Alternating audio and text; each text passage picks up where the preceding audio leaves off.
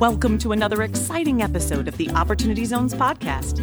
Listen in as your host, Jimmy Atkinson, invites industry leaders to share their best OZ insights and investment strategies. From market updates to fund launches, policy news, tax mitigation strategies, and more, we cover it all here on the Opportunity Zones podcast. Welcome to the Opportunity Zones podcast. I'm Jimmy Atkinson. Given current somewhat negative investor and consumer sentiment, are we possibly in a period of great opportunity for real estate investors? Cyrus Opportunity Zone Fund's co-founder and principal Mike Hardy joins me today to discuss this topic and more. Mike joins me today from the greater Los Angeles area. Mike, great to see you. Thanks for coming on the show and welcome. Jimmy, thank you so much. It's a pleasure to be here. You bet, Mike. Great to be back on with you. I just met you earlier this month. I didn't know you last year, but 2023 is already bringing new connections.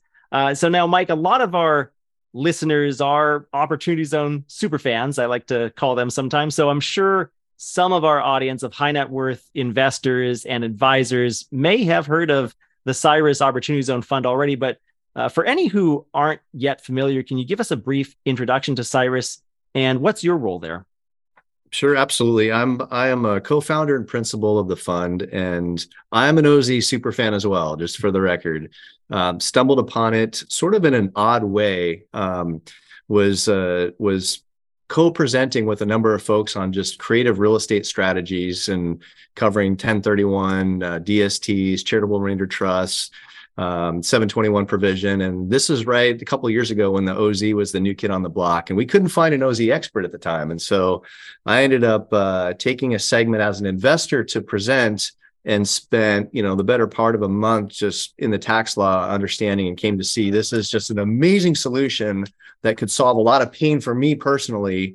And so that was the backstory that launched the Cyrus OZ Fund. So I've been in the mortgage banking and real estate investing space for a long time, and we've set up our fund really to maximize what I think is a sweet spot, which is just kind of like above the mom and pop level and below the Wall Street fund. I find that there's massive inefficiencies that exist in that space, and that combined with 20 years of relationships, we get a lot of looks at things that just kind of don't hit the market that get to us, and so that's where we've been able to do real well. So that's a little bit of the backstory.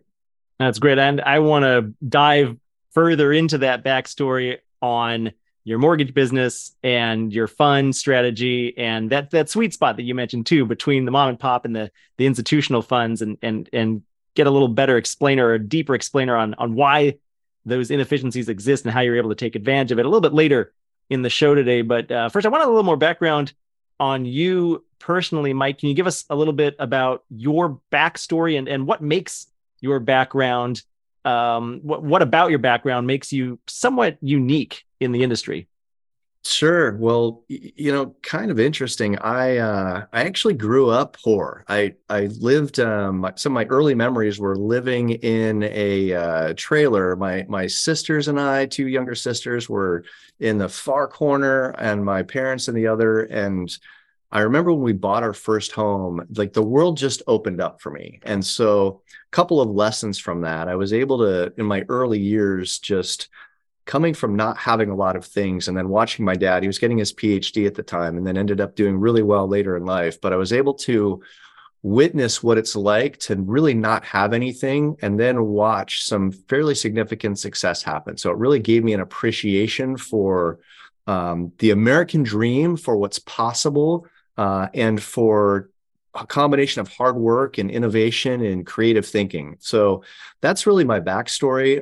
I was a pre-med undergraduate in college. I thought I wanted to be a doctor, ended up completing the degree, had zero desire to go to medical school, ended up working as a financial advisor, formally trained as a financial advisor before finding this amazing world of real estate. So that's a little bit of the backstory. But growing up without much, you see the world differently, and I just see opportunities everywhere. And that's what the Opportunity Zone world is for me. It's just, it seems like there's so much opportunity that exists. Part of it is just staying focused, but I'm a big fan of what was created with the 2017 Tax Act. Yeah, I think we all are. I refer to it as the greatest tax benefit that has ever been created. Somewhat exaggeration, possibly sometimes, but it does grab people's attention. Also, for some people, it's not an exaggeration at all. It really is one of the greatest tax incentives ever created. So one of my business partners, Ashley Tyson, co-founder at OZ Pros, has a phrase he likes to use.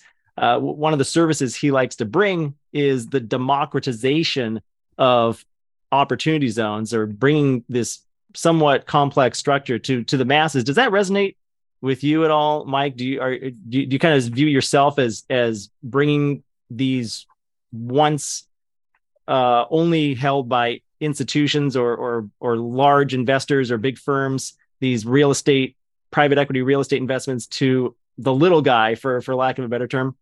I love that. That actually really resonates with me, and I feel like a little bit of a bridge. And I'm shocked at how many very smart, well-connected people are still not aware of it and the power of it.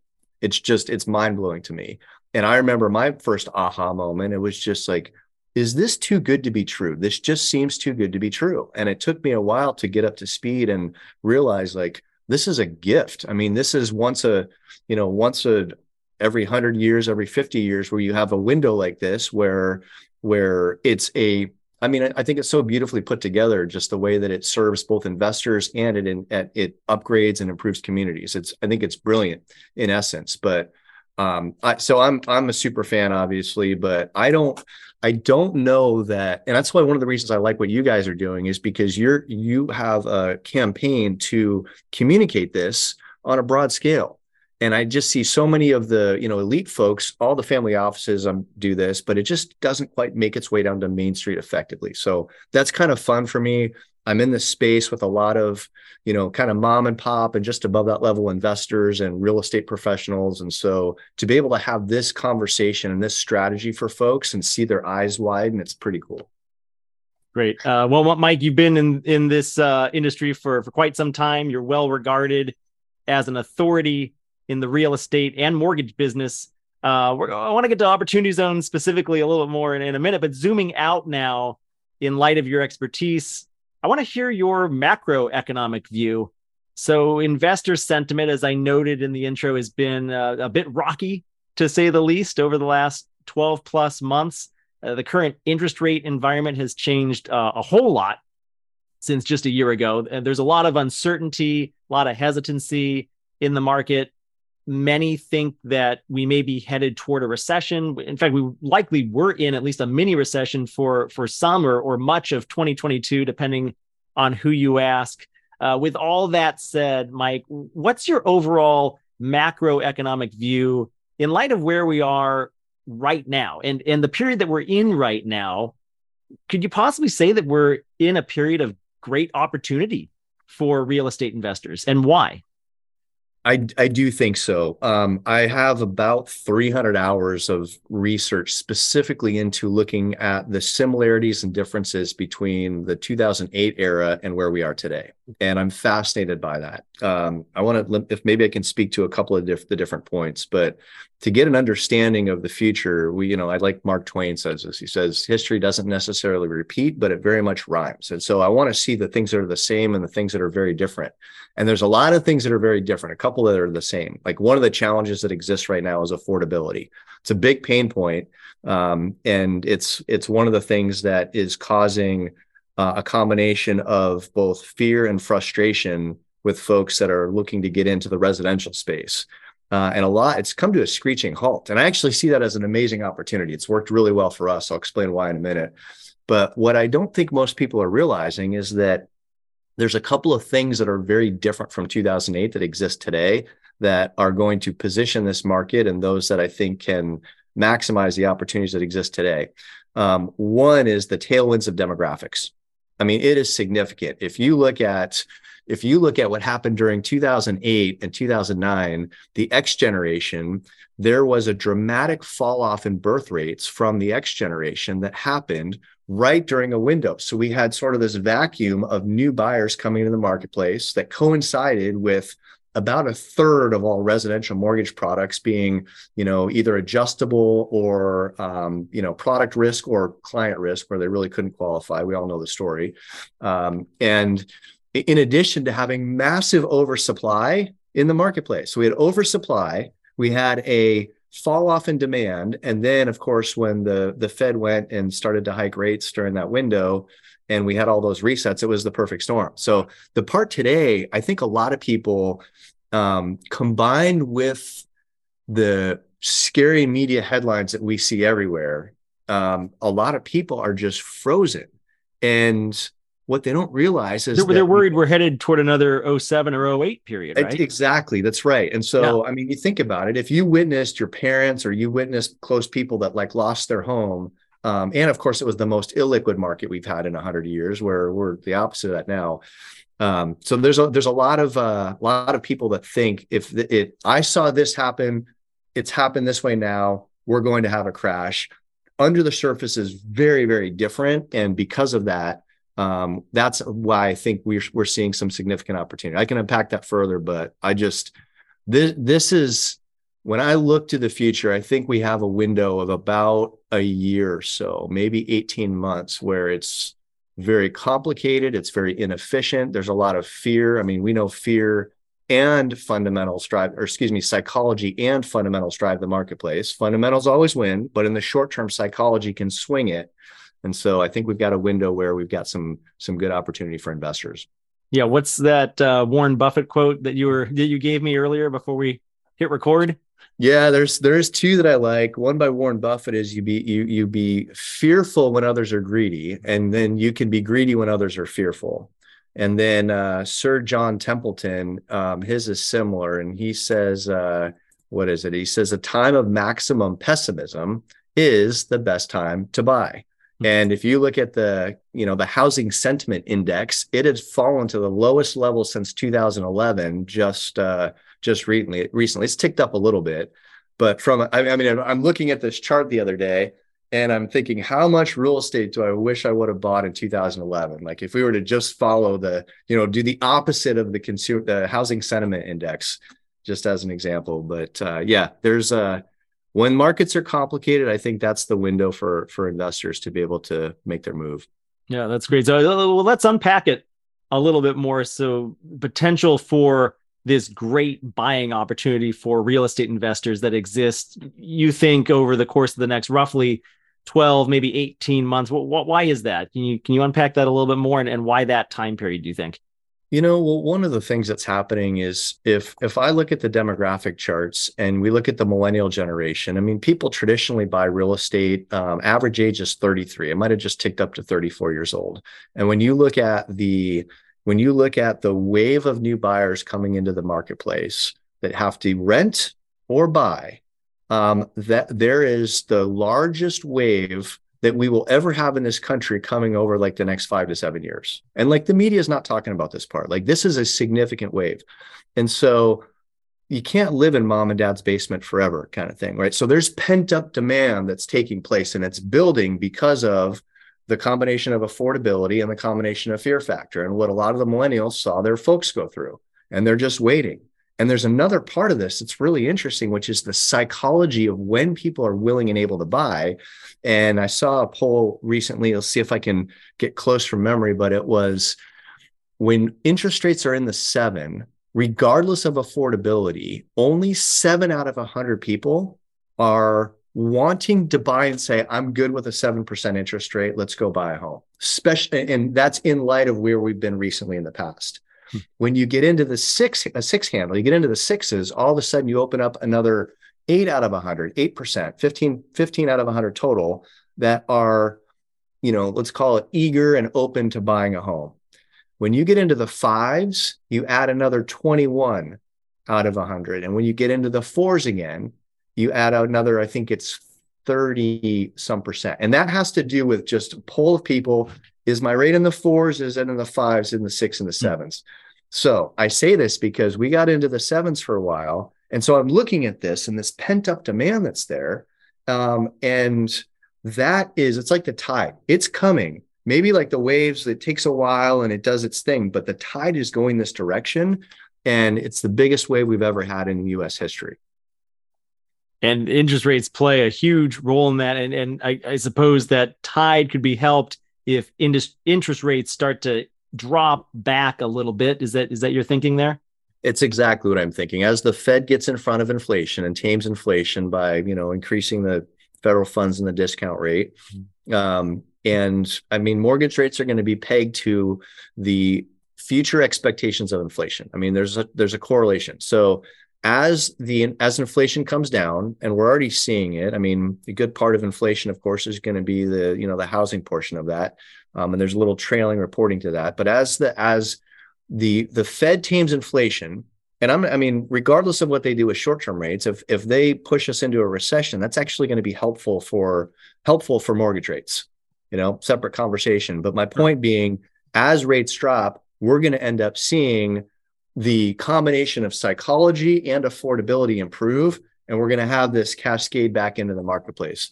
I see it firsthand. Our group on the mortgage side, over the last 5 years, we've helped about 5,000 families with a purchase or refinance. So I have really good close front end data to see this as well. And it's just come to a screeching halt.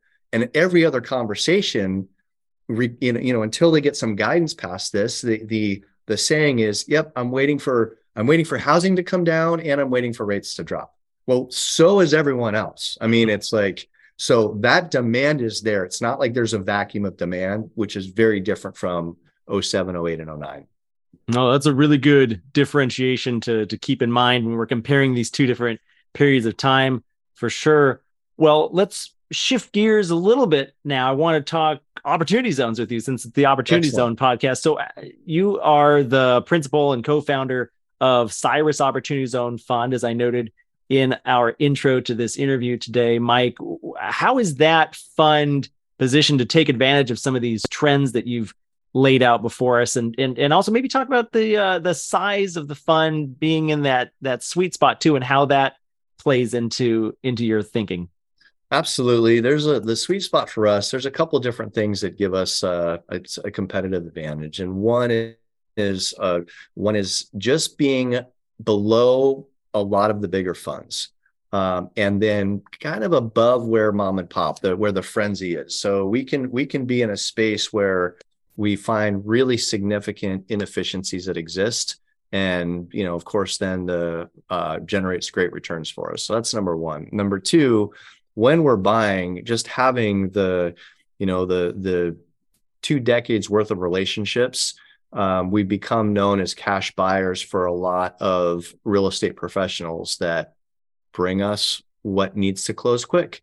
And we're able to pick and choose a fair amount with a lot of these different projects, just because of the combination of longstanding relationships, and they know that we perform. And so, and then of course we've got sort of an efficient exit strategy with some of the projects that we do. So we build and we exit efficiently. We're below the Wall Street and above mom and pop. And then the local intel is a big deal. I mean, that's something that gives us a competitive advantage. So that's really the space that we stay in. And I have fund management experience back through the Great Recession myself, and a handful of other partners. We put together a fund, and we bought a lot of properties at auction, and we went through the exit process. And so one of the key lessons I learned in the past was, we got to a place at one point where we had too much cash on the sidelines. We couldn't deploy it. Other bigger funds came in and started buying at price points that we knew weren't comfortable with and didn't fit our model. And as a result, we had cash on the side, and that dilutes returns. So now that lesson has served me very well today. We're much more strategic about, sort of inflow of money and opportunity that exists, to be able to make sure that we can be as efficient as possible and strategic with our returns. So thought I'd share that as well. So I like this market. I mean, this is a saying I just heard recently, but it was a Formula One driver, and he said, on a sunny day I can pass 2 or 3 people, but on a rainy day I can pass 15 people. And I feel like when it's complicated out there, guess what? We can gain market share, because a lot of people don't want to deal with the complications, or maybe they don't have the intel or relationships. Yeah, and I think it helps that you have that experience being a fund manager, 15 years ago now, and being through that previous down cycle gives you experience that maybe a lot of newer or first time fund managers may not have. That's invaluable experience that you can't really learn from a textbook. You have to live through it, right? So let's talk more about your local intel. I wanted to unpack that a little bit more. You've been in the mortgage business, had a successful mortgage business for quite a number of years. Maybe you could tell us how much in your answer here. But curious to learn how helpful that's really been for you in being able to leverage the relationships that you've built in that business over the years to be able to source deals and help you build up that OZ fund. It's the two business models complement each other very well. And because of the mortgage business, we're the go-to we've become developed an expertise at just managing debt really, really well for clients. And part of that is the financial planning background. It's just, how do we manage debt over time and do that and help clients be super efficient? And so the team does that very, very well. By having this mortgage business and being a partner in this mortgage business, we've got a tremendous amount of really strong relationships with real estate professionals all throughout Southern California. And because of that, and because of the fund and our appetite for buying, we just have local intel. And I think that, it seems like the world works through who you know, and you have to. It's like you have to have a really good model, but over time, when there's relationships and that there's predictability in a particular relationship, we all get into patterns in life. And so we have a lot of really savvy real estate professionals that they will give us a heads up on a property. This situation's coming up. It needs to close quick. Need a cash offer. Are you interested? And so we'll just run through and see if it fits our model, but we get a lot of looks at things that others don't.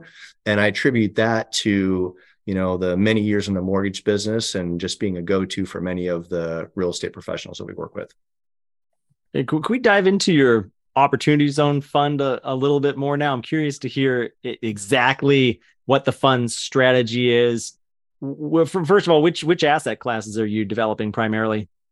Right. So we're building out 100 units in the build to rent strategy that'll be we'll have that as a run for the next number of years. And then we have a lot of fix and flip projects that we do that are obviously very heavy rehab just to be able to meet the OZ parameters. So the combination of those two is a formula that we've noticed is really strong with returns. So, we'll find dirt and or projects or maybe something that's got started and then buy it for the right price and work through the exit. So we're in development on about 40 of the units right now, and we're always looking at other land and other opportunities. And again, like matching incoming funds with opportunity as we see it. And that was my big lesson from 15 years ago, is not to get a whole bunch of cash and then have to find a place for it to land. I'd rather be much more careful in matching cash with opportunities as they develop. So I really like the fix and flip model. We just have a turnkey system for it and a handful of acquisition managers that are really good at, bringing the different deals to the surface. And then, of course, building out the build to rent units over time, just generate real steady returns. So I like the model. I'm very happy with it. And I think that especially in Southern California, there's just such a shortage of housing, and serving sort of the lower end of the marketplace. We know that there's going to be a tailwind based on demographics and rental support, for the next number of years. Great. Yeah, you're in the Southern California area. I was about to ask about that. Where exactly are the opportunity zones that you're developing in? Is it entirely in the Inland Empire region? And for those unfamiliar with Southern California, the greater Los Angeles area, maybe you can describe where that lies in relationship to downtown LA. Sure, absolutely. We are San Bernardino is where the majority of our work is. There's pockets of OZ in Pomona and Ontario, and a good cross section of San Bernardino. The high desert, there's OZ. We've got enough OZ around us and to be able to, to spend the majority of our time in that area. And we just know the area so well that we know where the inefficiencies are, especially with the local intel. So most of it's going to be Riverside, San Bernardino County.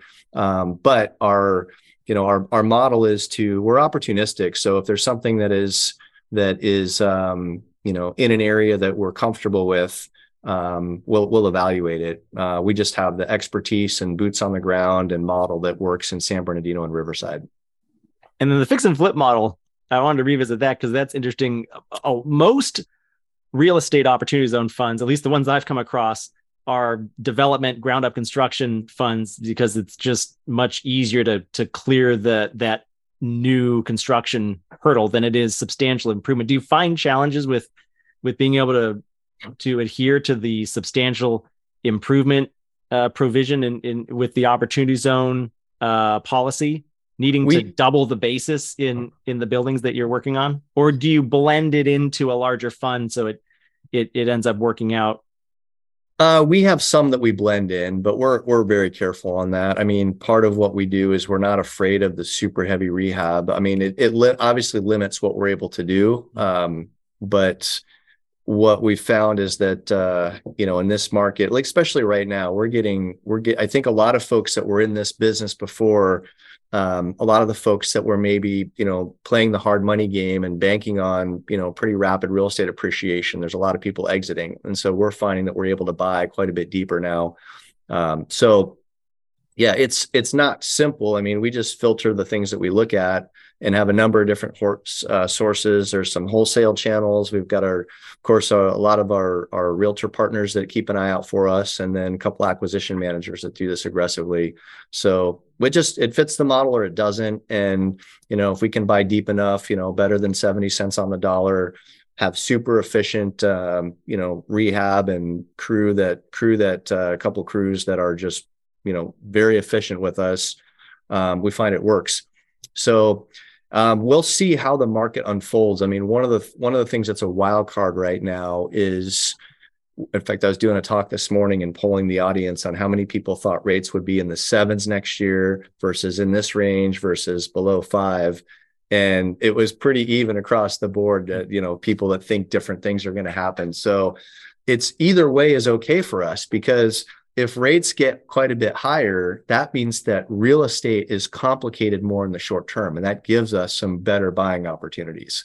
And in my opinion, over the next couple of years, interest rates do have to come down for a series of reasons, and that gives us and brings the affordability down and brings a tailwind into the marketplace. So I kind of hope it's complicated for the next 12 to 18 months. That would be even better for us, but either way, I'm good with the model because enough that we can buy deep enough that makes our model work.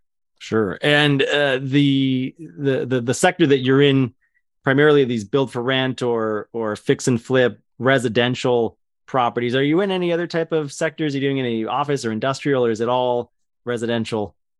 Nope, it's all residential. That's the space that I know and love and have all the relationships. So if we have something that comes to us that's outside of that and we can buy really deep and it's, again, both small enough and big enough, then we'll look at it. But we're gonna stay in the area that we know best, short of bringing in some significant expertise that could help there. But I've learned over the years, stick to what you know best. The prior version of me would chase 1,000 things at once and be mediocre at all of them. And, I've found that life's a lot simpler if you can just be excellent in one area. So that's where we're going. You got to learn to say no sometimes, which can be hard. It's not easy. It is not easy, but yeah, got to learn to say no. I heard this recently. I thought it was pretty well said. It was every time you say yes to something or someone, you have to remember you are saying no to someone else or something else. And so the way it was described is, if it's not outside, it's not something that you would clear your schedule for, then you say no. Like you have a premeditated plan that works. And then if there's something that comes up that in any given day you'd clear your schedule for because it's that good, you can say yes to that. Otherwise, say no and stick to the plan that works.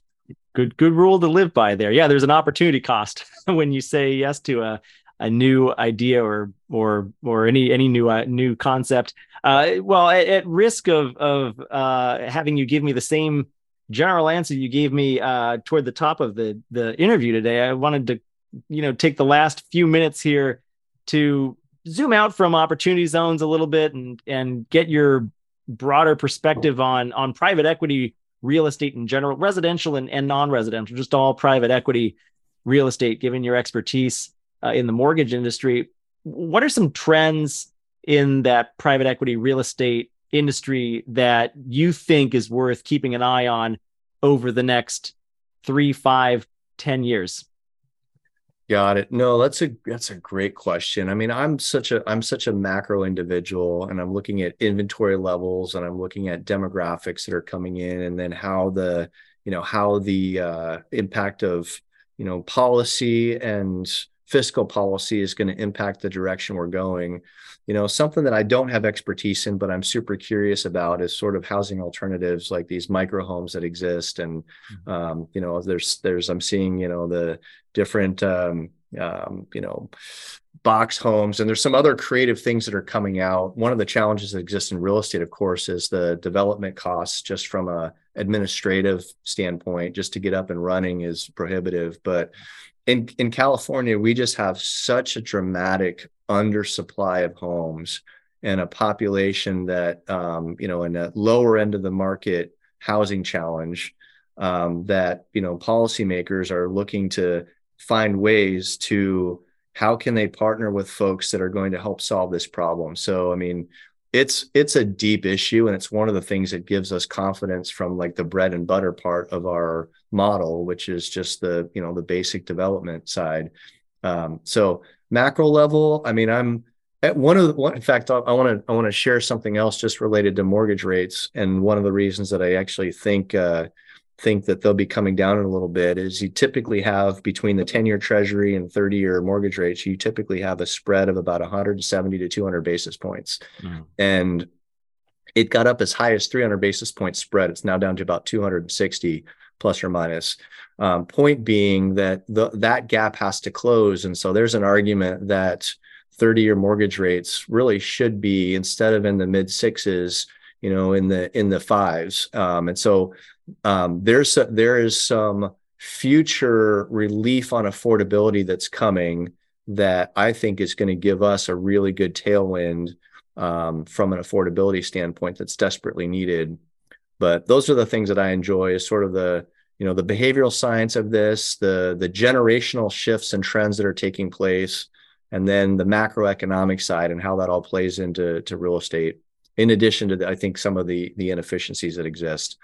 So it's a pretty interesting world we're in right now. I mean, we're right now at the bottom of two pretty severe cycles. Of course, one is a seasonal cycle, and the other one is a once a generational cycle. And so those cycle changes pose a lot of complication and a lot of opportunity. But that's what excites me. Yeah, definitely some interesting period of time, point in time that we are living in currently. That would be really welcome news for home buyers and for affordability in general, if we could get mortgage rates to come down just a little bit here. What do you think could be a potential solution to this huge shortfall of housing units that we need, affordable housing units we need in this country? I mean, depending on who you ask, we're short maybe 3 million or 4 million or 5 million units across the country. Is it a matter of policy? And if so, what might be a potential solution? I understand we're kind of running low on time here, so I'm asking you to do the impossible. Give me the quick 2-minute version of the solution to one of this nation's huge problems, Mike.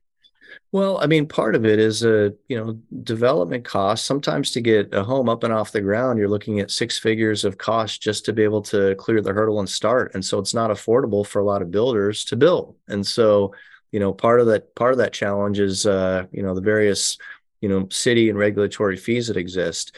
There just needs to be, I think they're having policy that fast tracks and is much more understanding of the pain points. I mean, these are things that I don't particularly enjoy politics, not even a little bit. In fact, like I love the investment world, and I love how people think. But from an incentive standpoint, there's just a misalignment from what government is wanting and needing in housing, and then the hurdle to jump over to actually put that in place. So there just needs to be massive reform in order for that to happen. I understand there's some things that are freeing up to be able to, build units where you couldn't build units before, and that will help. That'll take years to catch up. From a macro side, we need about, I think it's 1.5 million new builds to offset the increase in population. And we're somewhere, again, to your point earlier, between 3 and 5 million homes short based on, what data you're looking at. So the real issue is some sort of out of the box creative thinking or massive regulatory change that just clears the path at an affordable level that allows a builder to also make a fair profit. I mean, at the end of the day, the way our country works is if there's not a profit incentive there, then water seeks the lowest level. And that's the challenge, is that things are just misaligned. So that needs to change. How to get that done, that requires another level of passion and skill set that is at a different place than mine. But we'll see how it will get forced, and it will have to happen because, the economy will require it. And Jimmy, we'll see where it goes. Very good, Mike. Well, we've just about run out of time. Thanks so much for all of the insights that you've given my audience and me today. Before we go, where can our audience of high net worth investors and advisors go to learn more about you and the Cyrus Opportunity Zone Fund? Sure, absolutely. Our website is cyrusozfund.com. And my email is mike@cyrusozfund.com. That would be best for any questions. And our sweet spot is in the residential space. And it'll be an interesting 18 months, and we'll see what sort of, we'll see which way the wind blows, but either way, we'll be positioned for it. Yeah, an incredible opportunity indeed. And of course, for our listeners and viewers out there today, I will have show notes available as always on the Opportunity DB website. You can find those show notes at opportunitydb.com/podcast.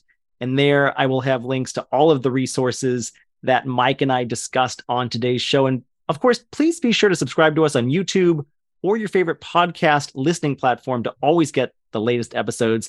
Mike, thanks again so much for taking some time today. Awesome. Jimmy, it's been a pleasure. Thank you so much. That's it for our show today. A huge thank you to you, our listener. If you like this episode, please rate and review the show on Apple Podcasts or Spotify. The Opportunity Zones podcast is produced by Opportunity DB. You can access our show notes by visiting opportunitydb.com/podcast. And we'll be back soon with another episode.